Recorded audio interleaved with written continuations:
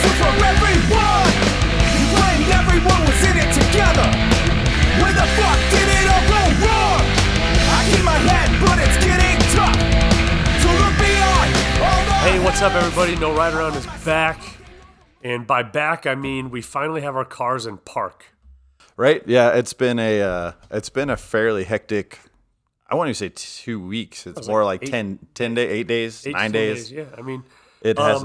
My wife told me this morning. She said, I was relating some story, and I started to say something, and I was like, "Oh yeah, I haven't told you." She's like, "Yeah, dude, I haven't seen you in a while." No, it's it's funny how these things can become back to back. So just to give you guys frame of reference, the last we talked, we were talking about, what do you do after you've done a big thing? Well, obviously you just do a lot more things. And you had, and I say you because even though I was there, the last 3.5 years, if we go back at every race recap, there's a pretty heavy weight of race recaps that come from my experience. And that's only because I, by default, did a lot more events than you over the last 3.5 years. Yeah, I mean, I think one of our episodes, if you go back a couple of seasons, was the first year that you had done an event a month. Right, and now I've done that for... And that's just what you do now. Yeah, I see a nervous twitch in your eye when you don't have an event in a given month. I mean, I didn't have an event in June. I'm like, well, I guess I'll just go do that Salida Big friggin' move, which is by no... That's not like a I'll weekend just do 5K. It, yeah. But pivoting here, the spotlight, dude, you were the racer this last week because you raced twice in 7 days. 7 days. Yeah, I raced on Monday and then again on Sunday. How cool is that? It was cool. I didn't even... My mind has shifted so much about races that I've done, or maybe that's the wrong way to put it. I didn't think of it as 2 races in 7 days for some reason until after the fact. It wasn't until after it was done, and I think somebody commented on my Strava. They were like, "Yeah, dude, two races in 7 days." I was like, "Yeah, that's what happened." Yeah, I think you get this perspective shift when we've passed a long time, and you're sitting here now. It's what day of the week are we on? Wednesday? Today's Wednesday. Yeah, cool. And so you're just like that, right? We're in this tornado of days and this and that, but in the moment, you were super racer focused, like. Because of the way we work together, like you were totally on task, knew exactly what to do, how to roll through it. And then just to pat your back for you, you even met adversity and still said, well, I'll still go and see what happens. And it turned out being okay and being better than okay. Like, dude, you had a 35-minute PR at Silver Rush. That I had a goal time of 6 hours. My previous PR last year was 6:28, which was a 45-minute PR off of the year before. Or not the year before, but the previous time I had done it. And 6 was kind of a stretch goal, just because I didn't know, I guess. And but I knew I could do better than last year's time. And so the real goal was to improve on last year. The stretch goal was 6 hours. And then we ended up going sub 6. Yeah. We did. Who's we? Are you? We. Did you ride with other personalities or? I say we because that victory for me is also a victory for you as a coach. Yeah, I mean, fair enough, but I wasn't out there pedaling that shit. Remember, I was running around in a cowboy hat. This is true. But yeah, I did. I'm responsible for about 50 yards of your total race. Yeah. Where I was physically attached to you. I mean, it was a pretty important 50 yards. There was food.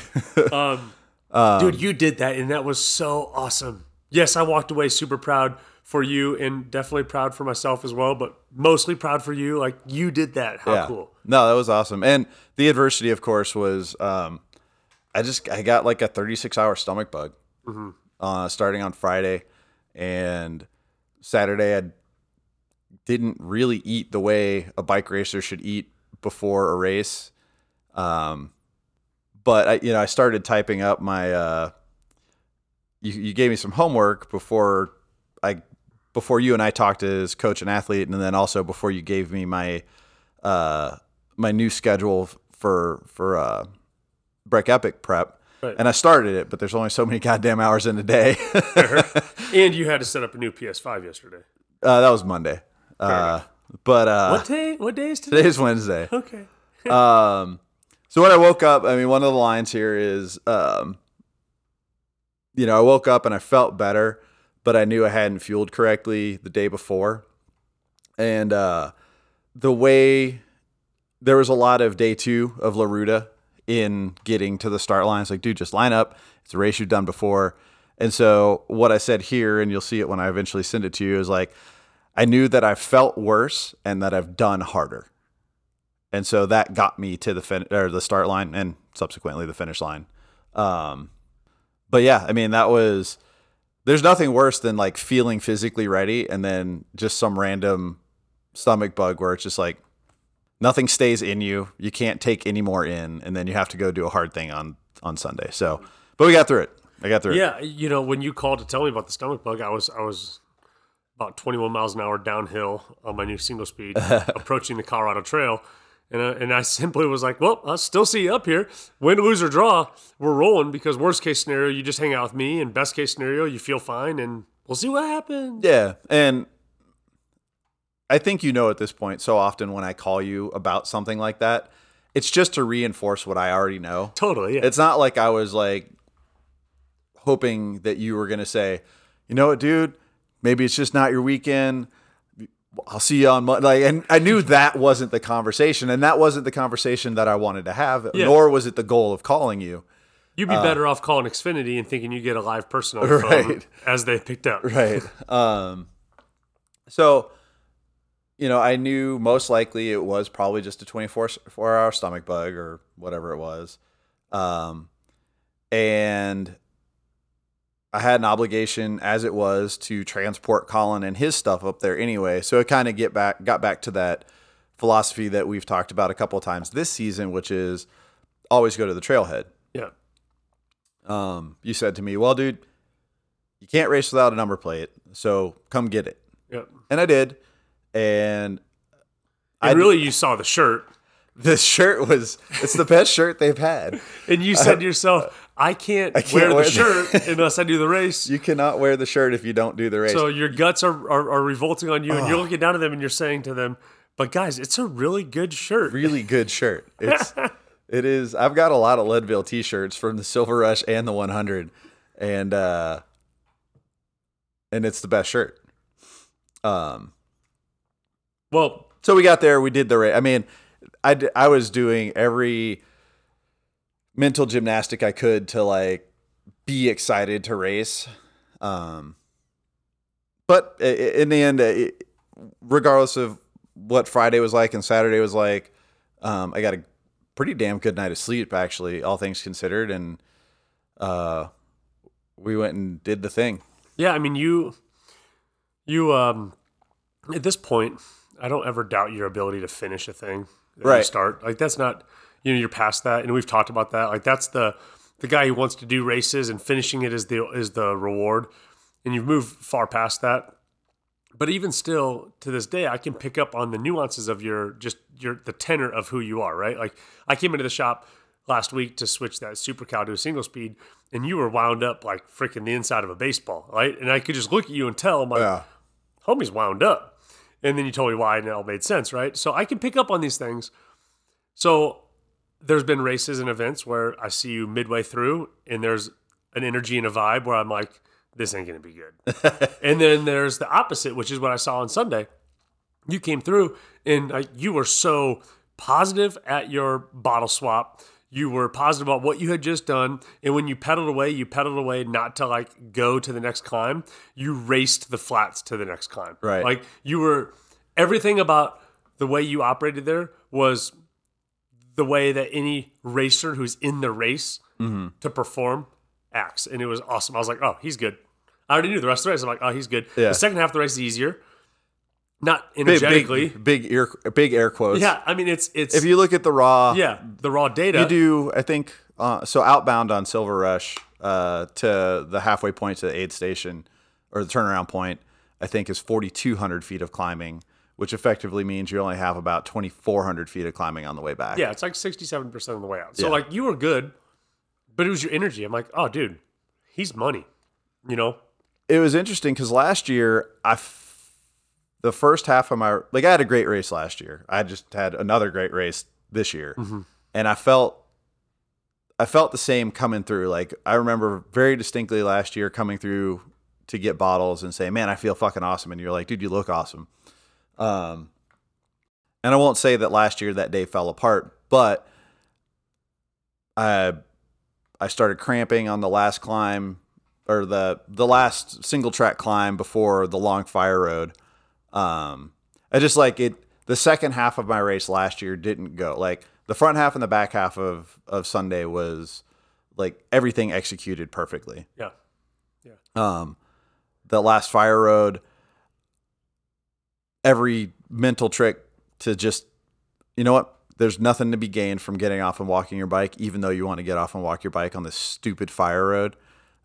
Just stay on the bike, pedal. It's going to be over soon. I didn't last year to hit my goal time. I had this really frenetic feeling, to that last bit, and you could see it in my heart rate data. You could see it in my power data. Like, I realized that goal time was super close, and it ended up feeling very frenetic, and I pulled it together.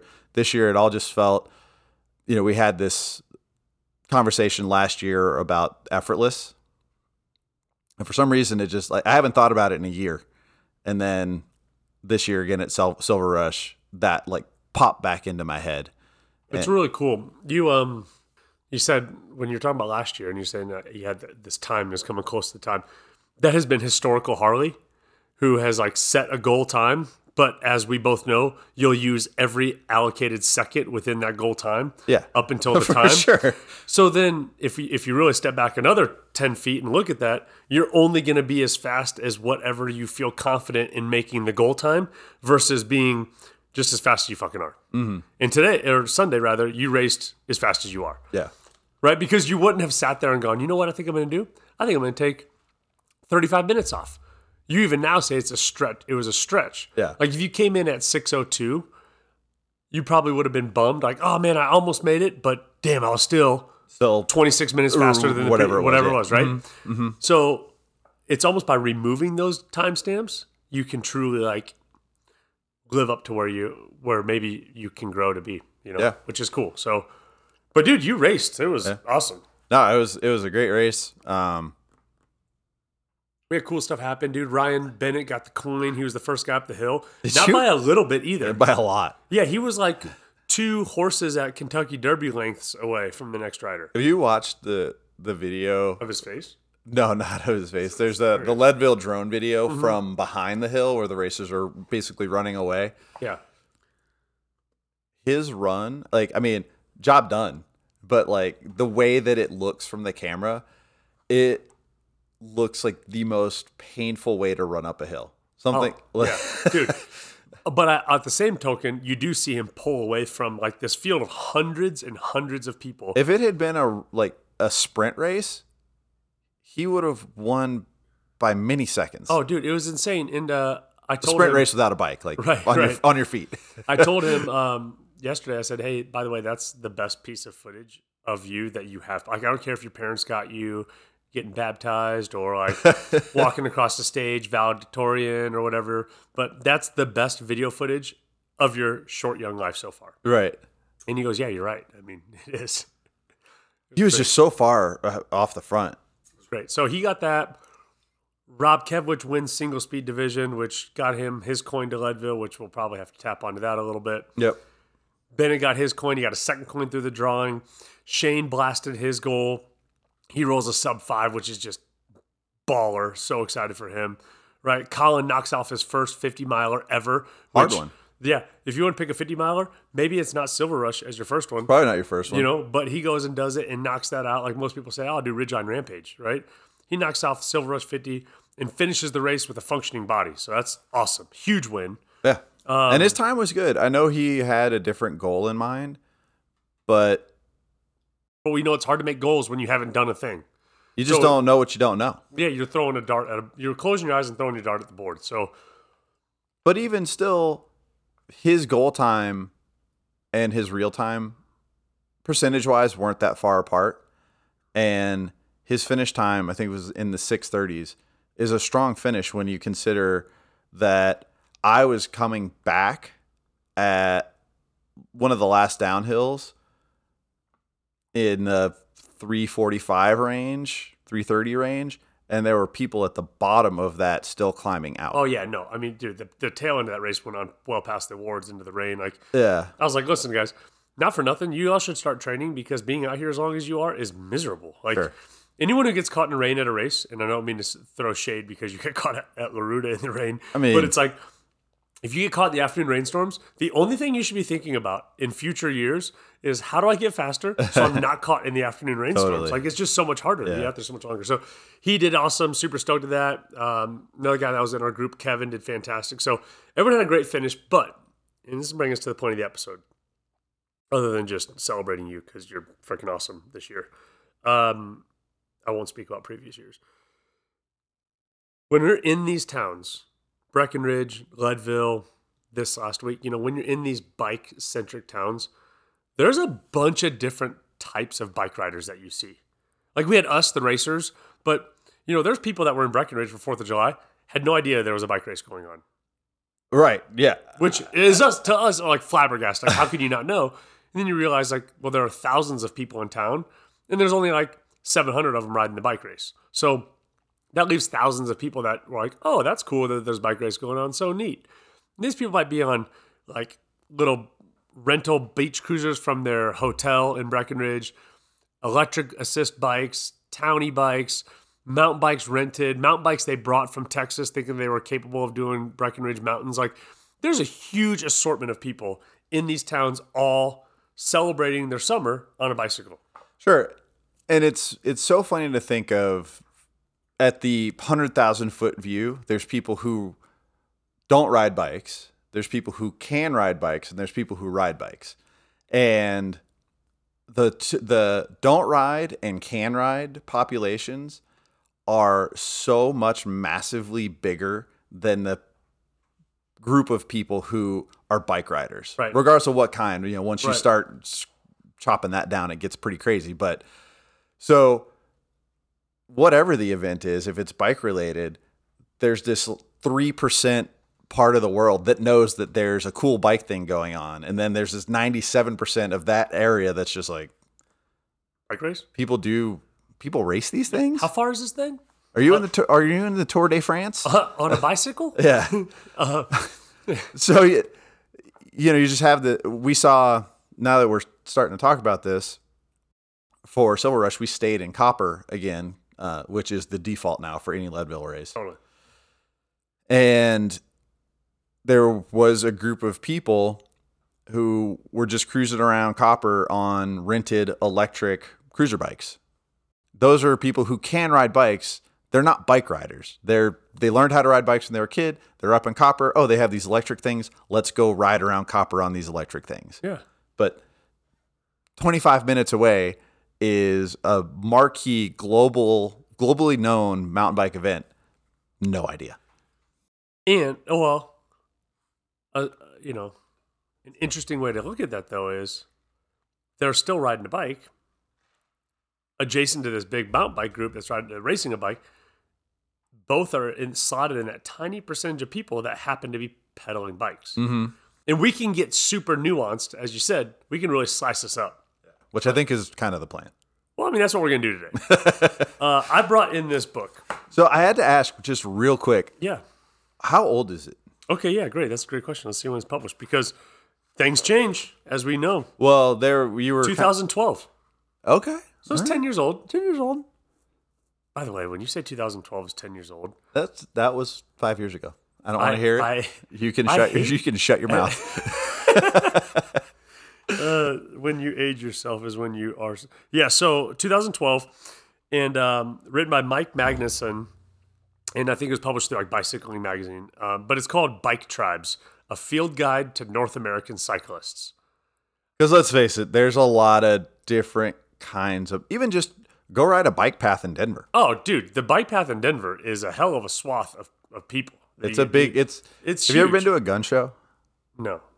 Everybody should go to a gun show at some point because I mean, I think that we should do everything we can to make this a non-political stance on this podcast. no, not for And the you're guns, for the people watching. Okay, fair enough. No, it's the biggest swath of people. It's I mean, obviously there's some really like undesirable people, but it's just crazy. It's like going to the circus, kind of like riding the Cherry Creek bike path. Riding the Cherry Creek, if you can successfully ride the Cherry Creek bike path, it's because you owned a Nintendo and played Paperboy growing up. Like, it's crazy on that path. Surviving that thing is a deal. So there are a bunch types of people that ride bikes, but I think even more importantly, within all of the groups of people that ride bikes, there actually happens to be a ton of animosity between certain groups that I've experienced. From roadies to mountain bikes to on mountain bike, like what kind of mountain bike, brands of mountain bikes, size of wheel of mountain bikes, construction of mountain bikes, where you mountain bike, what trail you mountain bike. Like in everyone,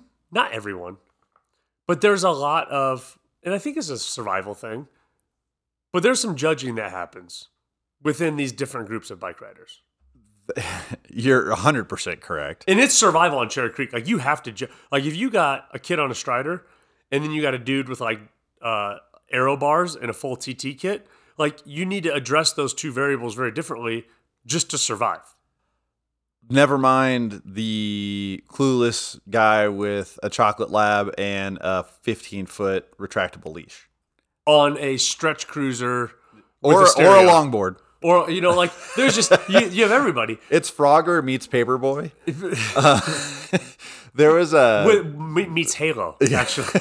Actually, without the reincarnation. Meets Bum Fight. It's insane.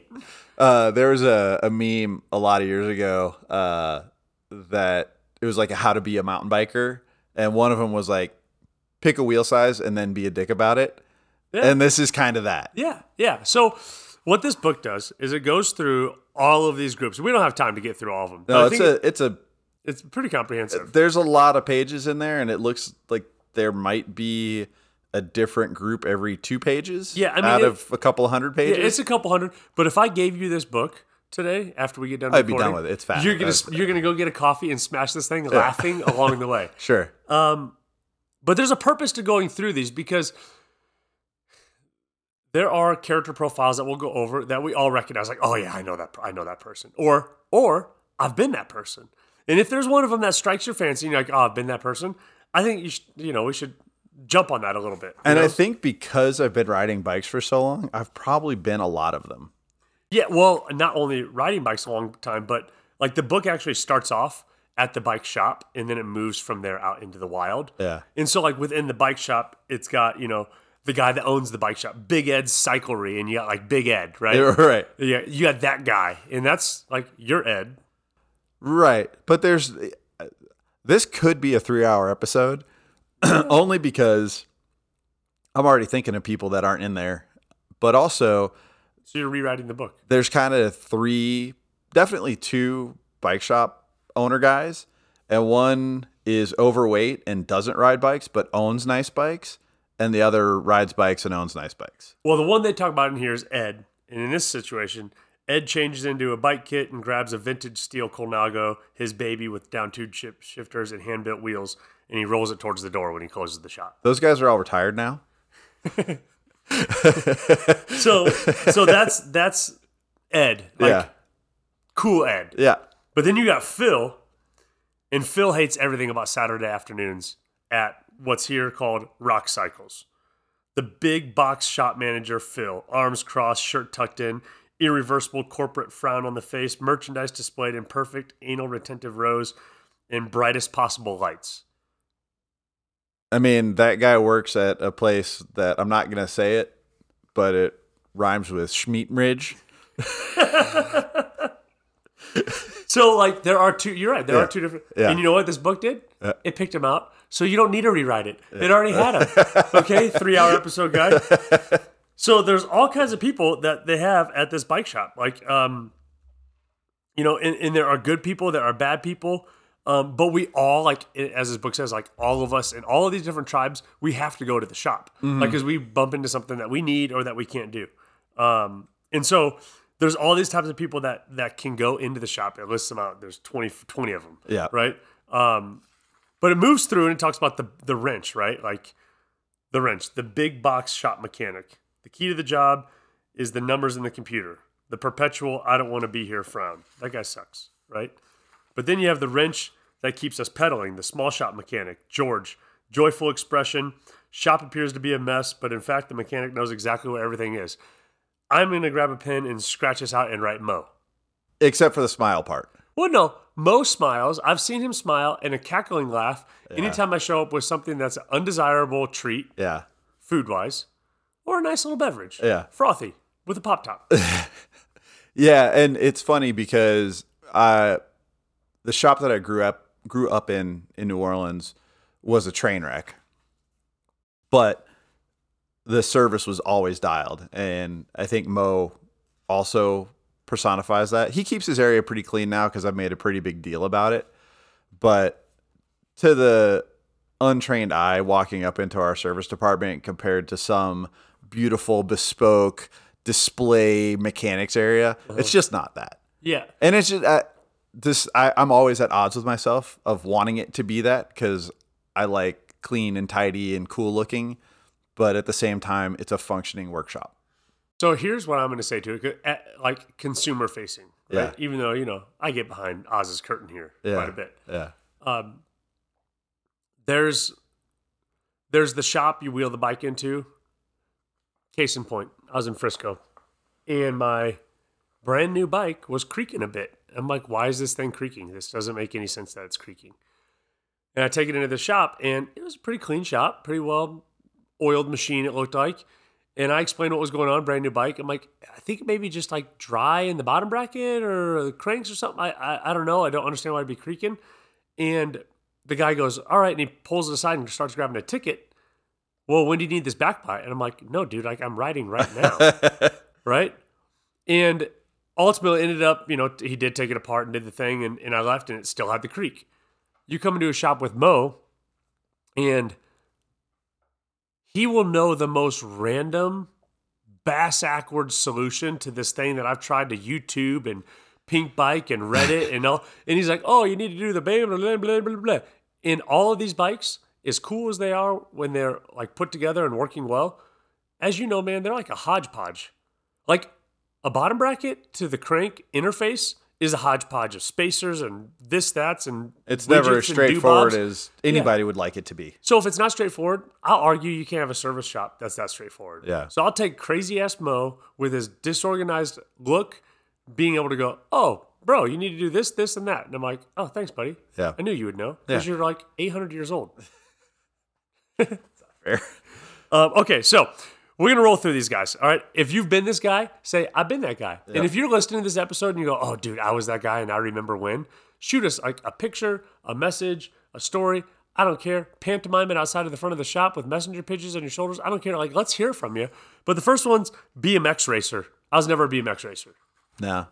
I had BMX bikes, but was never a BMX racer, mainly because kind of like single parent household, just trying to get food. I was just like, I was a BMX kid. Yeah. That was just what we rode until I got a mountain bike, and then that was over. Probably where this is. Next one. This is the overwhelming majority, they call them.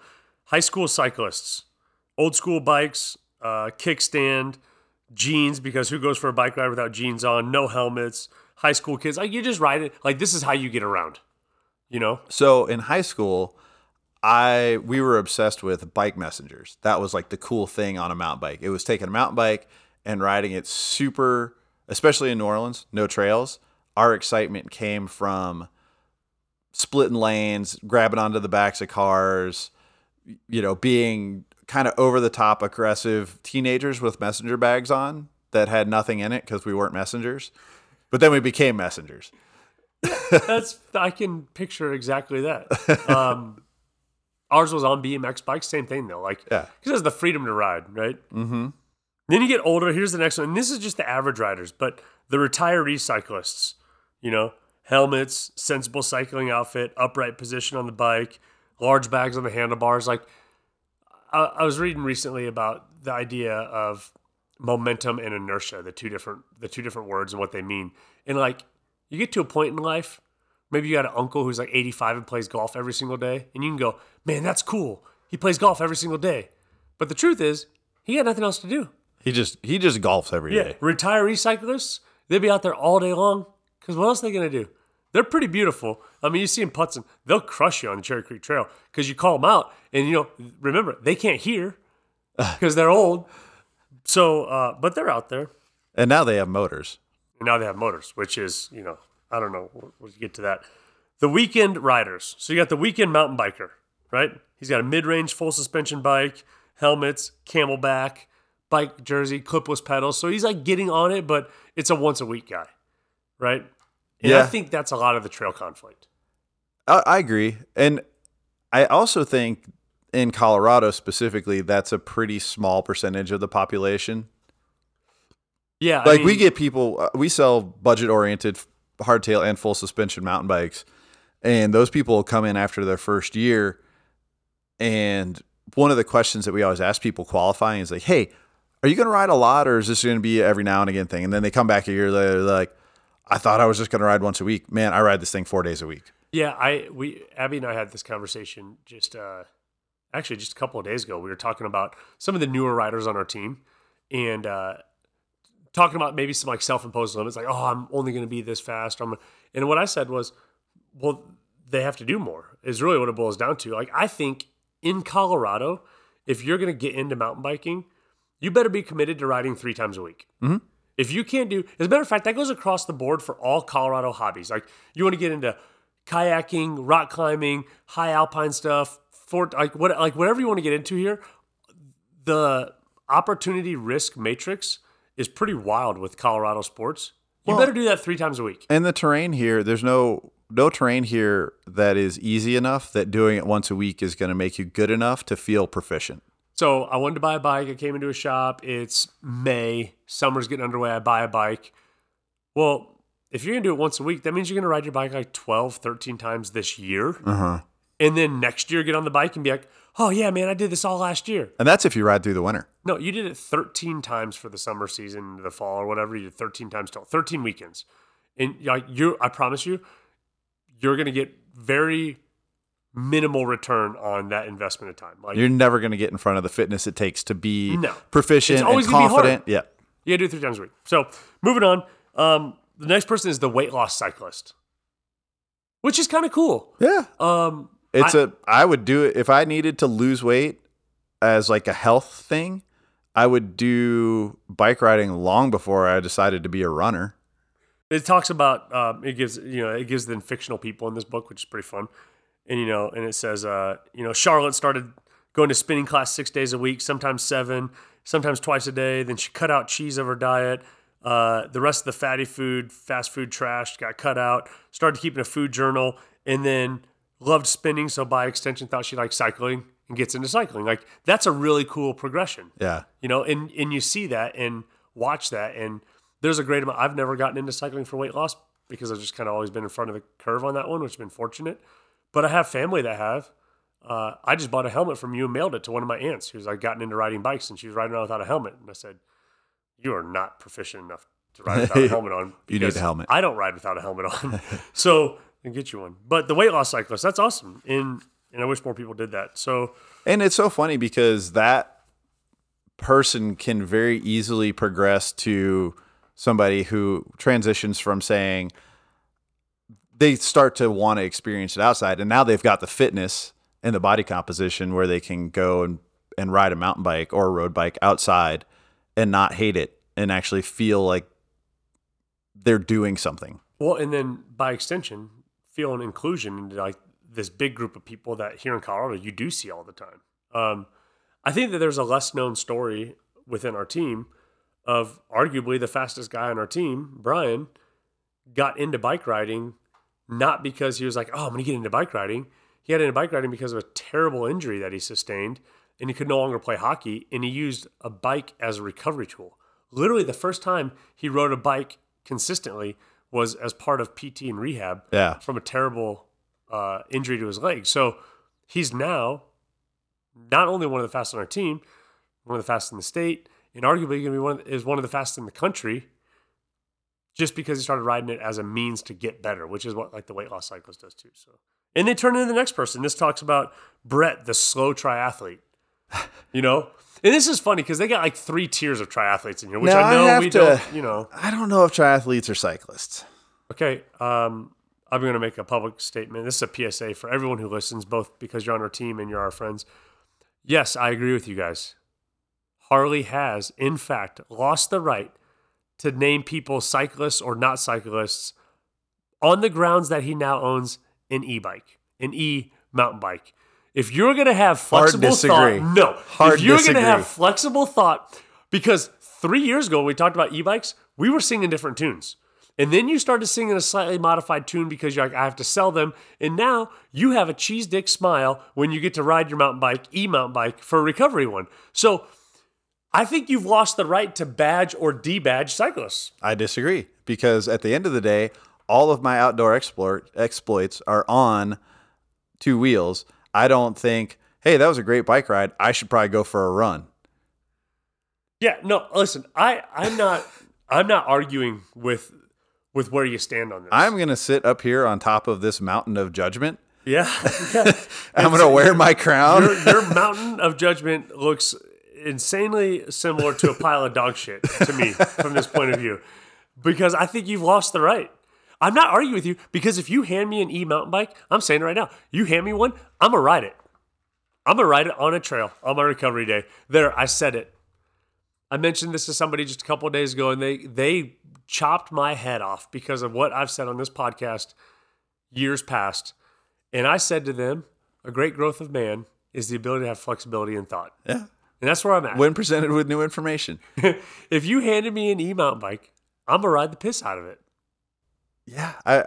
I think if you have rules about it, I only use it as a recovery tool or as a second bike ride in a day after I've done a training day.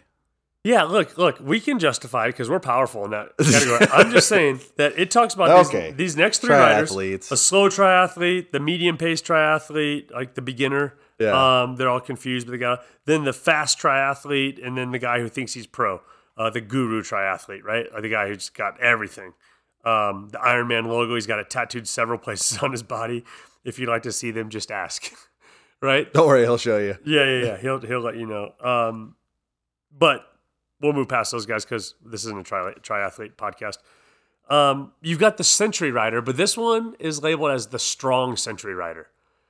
And these are the guys that go to like Elephant Rock or the triple, well, maybe not the triple bypass, but like Denver Century, but they treat it like a race. Like they get done and they upload their Strava. Man, was I fastest today? Well, and so people outside of Colorado have a point of context. The most universal would be the MS-150 rider. They have MS-150 rides all over the country. Yeah. And back in living in Louisiana, that was really the only event that I knew a lot about. And I thought it was a race. I didn't know any better when I was a kid. I just thought it was a race because all these idiots would come in and be like, oh, I'm racing the MS-150. I'm like, many years later, I realized, no, you raced the MS-150. 300 other people were raising money. Yeah, right. You nitwit. Yeah. And we have these rides here, triple bypass being one of them. I mean, there's a ton. Yeah. I remember my first Denver Century was also my only Denver Century. Because no one wants to be riding miles 94 through 99 in Commerce City. No. So I did the Denver Century ride, and we did it with another guy who had ridden road bikes a lot. And I didn't have a road bike at the time. I had only mountain bikes. And same with Abby. And I go, Abby, we should do the Denver Century with him. He wants us to. I think it'd be a lot of fun. She goes, cool, let's do it. Well, I went and I rented us 2 road bikes. And that was the first time Abby's ever ridden a road bike. Okay. Now, we had single speed commuters and stuff like that. We did a lookout on single speed. Yeah. Like, just because the first time she ever rode a road bike was the Denver Century ride. And that was the first time I had done a Century. Man, we had so much fun, like until towards the end when you're just undercarriage. Like, if you do need to kind of train for a Century, just the undercarriage alone. You got to be used to sitting on a bike seat. Yeah, unlike mountain biking on a road bike, you're pretty much just sitting the whole time. But they move into what I think should be the good time Century rider. Like if you're gonna go do one of these things to raise money or like I've gone and done a few of these now, and I'll stop at the aid stations. You enjoy the food, you hang out, you chat with people. Because at the end of the day, you're going to ride the 100 miles, you're going to ride the 100 miles, enjoy the thing. Well, and that You're not person kind of ties into like a Ragbri rider, because Ragbri is a super long event, but it's just a rolling daily party. You ride a ton, but there's aid stations, there's parties, there's trucks with music. And I think the Good Time Century rider and the Ragbri rider are the same person, just the Ragbri rider does more. This next chapter is the Ragbri. Yeah. And it's pretty funny. It says, this is day 5 of Ragbri, the famous 7-day mass bike tour from west to east across Iowa, which is where I'm from. And by the way, I've never done Ragbri because we have cooler events in Colorado. It says, and while Dave is only one rider among the 10,000 or so riders participating in this tour, he is not the only naked cyclist enjoying a skinny dip in this wonderful bubbling stream in Iowa farm country. Exactly. Like, it is mayhem. And I think that's why I haven't done it, because I don't let loose like that. It's a party more than it's a party that happens to have a bike ride. I'm afraid if I agreed to doing Ragbri, which, middle of the summer in Iowa is not the most enjoyable place to be temperature wise. No. But if I did it, I fear I would be the racer guy. Like, I'd be off the front being like, I got here fastest, and everyone would be like, nobody cares. You're the only one that gives a shit. Like, at Leadville events, at least, there's a lot of people that do it just for fun also, and like they finish and they're slamming beers, but they can respect the guy who won. Yeah. Ragbri, they will shun you. They give no fucks. Yeah, zero given. So that's Ragbri's the next guy. And then it gets into more of these. Like, there's thousands of people that do these types of events that charity rides, right? The charity century rider, the all these different opportunities there are to still go ride all day long, and people train for that reason. It's cool because it gives them purpose, and then it's kind of like no pressure of the event, Yeah. Might be similar to the next event I have coming up. Then the book starts to get into pro riders, right? The pro female rider, which they make a real good point in here, which has gotten better in the last few years, but they make a point in here of showing the pro male rider, and he's got, like backup bikes and a team car and like all, and then it shows the female pro rider, and there's a sketch in here of her with her badass bike, but it's in her office at her job that she has to have because as a female pro, she's not able to have the same life as the male pro, but they're bridging that gap, fortunately. Yeah, I think that dates this book a lot because, there has not been a level playing field for women to pursue a professional. It's just, it's evidenced even in everybody's so excited by the quote unquote FIM tour that's going on right now alongside the Tour de France. I know that if you're a professional athlete, I have a gut feeling that the women racing in the FIM Tour, one would probably prefer to just be racing the Tour de France and not have it be labeled as something else. But they would probably be just as happy doing all 3 weeks, but it's this weird truncated thing. So even now, 10 years later, it's just not the same for female athletes as it is for male athletes. It's better. Yeah, it's better. And, a lot of that it comes to like the economics of it, and we could spend a whole episode talking about that.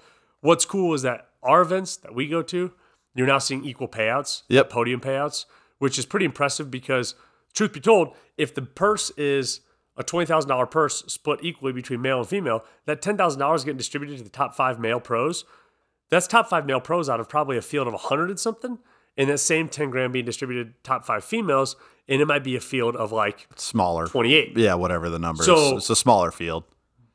But they're ignoring that reality and saying we're still giving equal payouts. Yep. So we're seeing that at our events, which is cool. I wish I was a lot faster female rider. I'd probably make more money. But here we are. Here we are. And I'm not going to call myself this one, but this is the Category 3 jackass. You ain't pro, but you spend money like you are. No, that's not me. But they show him, Category 3 jackass Dennis, sitting on top tubes, ultra dorky way to look cool, looking around to see if anybody's staring at him. And I watched this as I progressed, not with mountain bike, but in cyclocross. You start at Cat 5, yeah, then you go 4, and you go 3, and then you're open. And there are like these huge shifts of like intensity and, pretentiousness, even in cyclocross, at each of those levels. Like I remember at 5, everyone's like yuckity yuck yuck, having fun, like, whoa, dude, you saved it. And then at 4s, like people start warming up, right? And then at 3s, like no one talks to each other. And it's like game face, you know? Does it, I feel like it goes, I think there's like an inflection point at 3 where the more elite the racers to a certain point, there's more camaraderie. It like the pendulum starts to swing back the other direction. Yeah, like we've got a racer right now who has leveled up. He's now racing Cat 1. And he's racing Cat 1, but he's in the very back of the Cat 1 pack.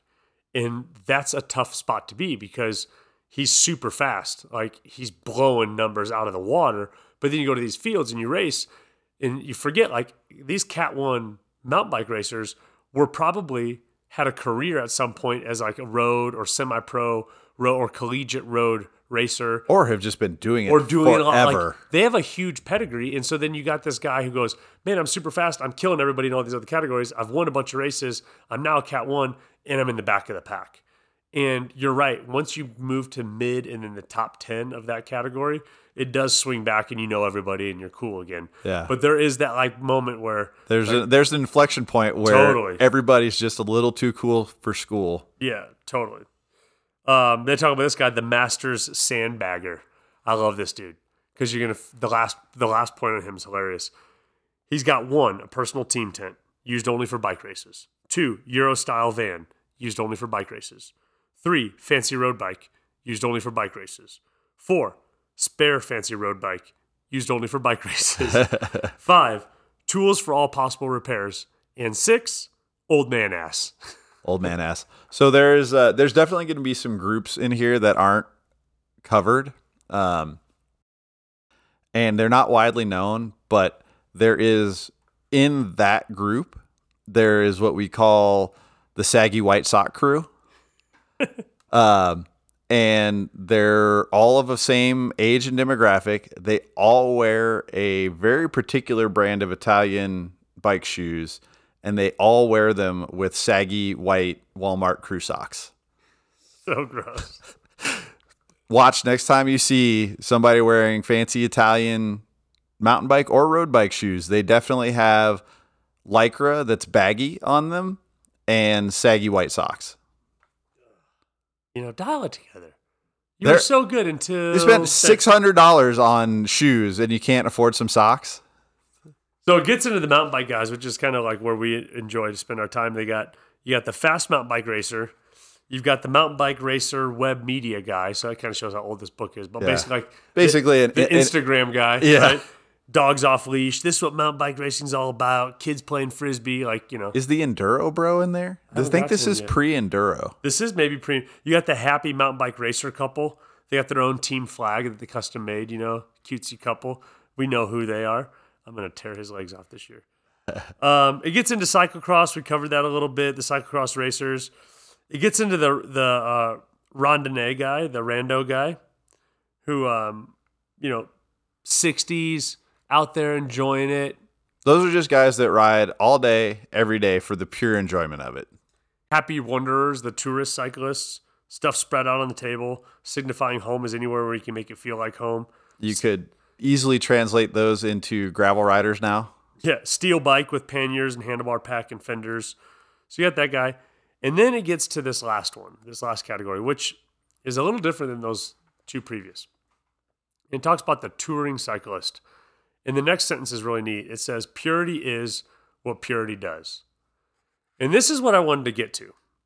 Because outside of commuters and single speeders and the fixie riders and all these other fun categories that the bike continues going into, it stops with this guy, the tourist. And we were in Leadville, we were in Breckenridge, and currently right now the Great Divide race is going on, racing the Continental Divide. But that's the thing that people do all year long. And when you're in these mountain towns, especially those on the Continental Divide that are part of that route, you see these people roll through a town with like their bike is just caked dirty. They've got bags all over the place, but they're put together enough that you know that they aren't just out like, bumbling their way through it. You know, they're not like the Beverly Hillbillies, but they're out there just because they want to see a thing the US, the world, the whatever, and they want to do it on a bike. And all of us, like me, fast mountain bike racer guy, trying to win, to the Texas e-bike commuter bike because the hotel in Breckenridge had it, just tooling around the bike path. We all stop what we're doing and we like look at with reverence at that person. Like it stops a town, man. I watched it happen in Leadville. I watched it happen in Breck. I watched it happen in, in all these towns I spend my time in. When you get somebody rolling through with a setup like that, you go, well, where did they come from? Where are they going? Yeah, what's their? How did what's they get, the story? Yeah, like how are you able to do that? Like you don't have to work. Like what's your job? Like we're so mystified by how they're able to do it in the face of like all of the, the family from Texas has a 30-foot trailer hooked up to a Ford F-350 Super Duty just to come up with like, but how did you do that? And they go, well, I just got all the stuff I needed or thought I needed, figured I'd get the rest of it along the way, and I just started pedaling. Yeah, and for us, we always see them. They have to ride through Denver to get to those places, but they blend into Denver, right? They don't stick out in Denver. It isn't until you get to a town that sits at 10,000 feet in a mountain range and you see them because they stick out like a sore thumb that you think to yourself, holy shit, that guy made it from a city that I drove from on a bike. Yeah. Guy or girl, whatever. Sorry. And I've got 4 bags and 2 repair stands. I got my Normatex. I got a foam roller. I have my oat milk for my coffee. And they're like, I got 6 bags and $300. Dude, like we've had this really weird like bike packing conversation since we've started this whole podcast. And I don't want to get into that. When you see this person roll out of the woods, guy, girl, young, old, fit, not fit, when you see him roll out of the woods, you just turn your head and you go, man. And I think for me, the reason I do that is because even though I've built this lifestyle, especially this year, I've built this lifestyle that really revolves around biking, adventuring. You don't live in Denver. I have an address. So I've done this, and I'm really proud about the way I've built my life. And even I turn and I look at him like, man, how did you get all that to align? Like, how did you get that, call it freedom, confidence, ability, whatever. Like, dude, you did it. And I think it's cool because I look at that and I say, man, anything's possible. Sure. And that person is showing it. And so when the book culminated with that option, as all of these bike tribes, this guy, Mike Magnuson, says, man, the touring cyclist, that's the guy. I think he's right. It is, I think anybody from the rando riding a commuter bike on the Cherry Creek bike path to a top level elite athlete, each one of those in every segment along the way, they're going to sit there and say, no, I'm the pure cyclist because it's the thing that they do and they're passionate about it. But I think if each one of us took the step back to go, just have a real honest outside looking in perspective, the person who's just doing it for the pure joy of doing it is probably the pure cyclist. Yeah, when somebody goes, why are you riding that bike? I'm training for this. I'm doing this race. Yeah. I got this. And they say, because. That's the answer. And there's such a, Because. Exactly. And you win. Like they win. Yeah. Just, I'm doing it because that's what I do. Yeah. And to be clear, it's not that we don't find joy in training. It's just, it's a no strings attached love affair with, exactly. with the idea of riding a bicycle. Great way to put it. And how much cooler could it be than that? And so that's the challenge, right? That's kind of the next challenge is I'm going to unveil to you when we stop the recording, I'm going to unveil to you what your training block is for the next 2 weeks because then we're into like getting prepared. Yep. You're going to be on it. You're going to be on it. But when the season's over, we're both going to look at it and we're going to answer where we're going to ride just because. I already have, it's already booked. Good. Until then. Yeah. Thanks for listening to No Ride Around, guys. Thanks for checking us out, y'all. Your week, your time. So get the fuck out. Your week.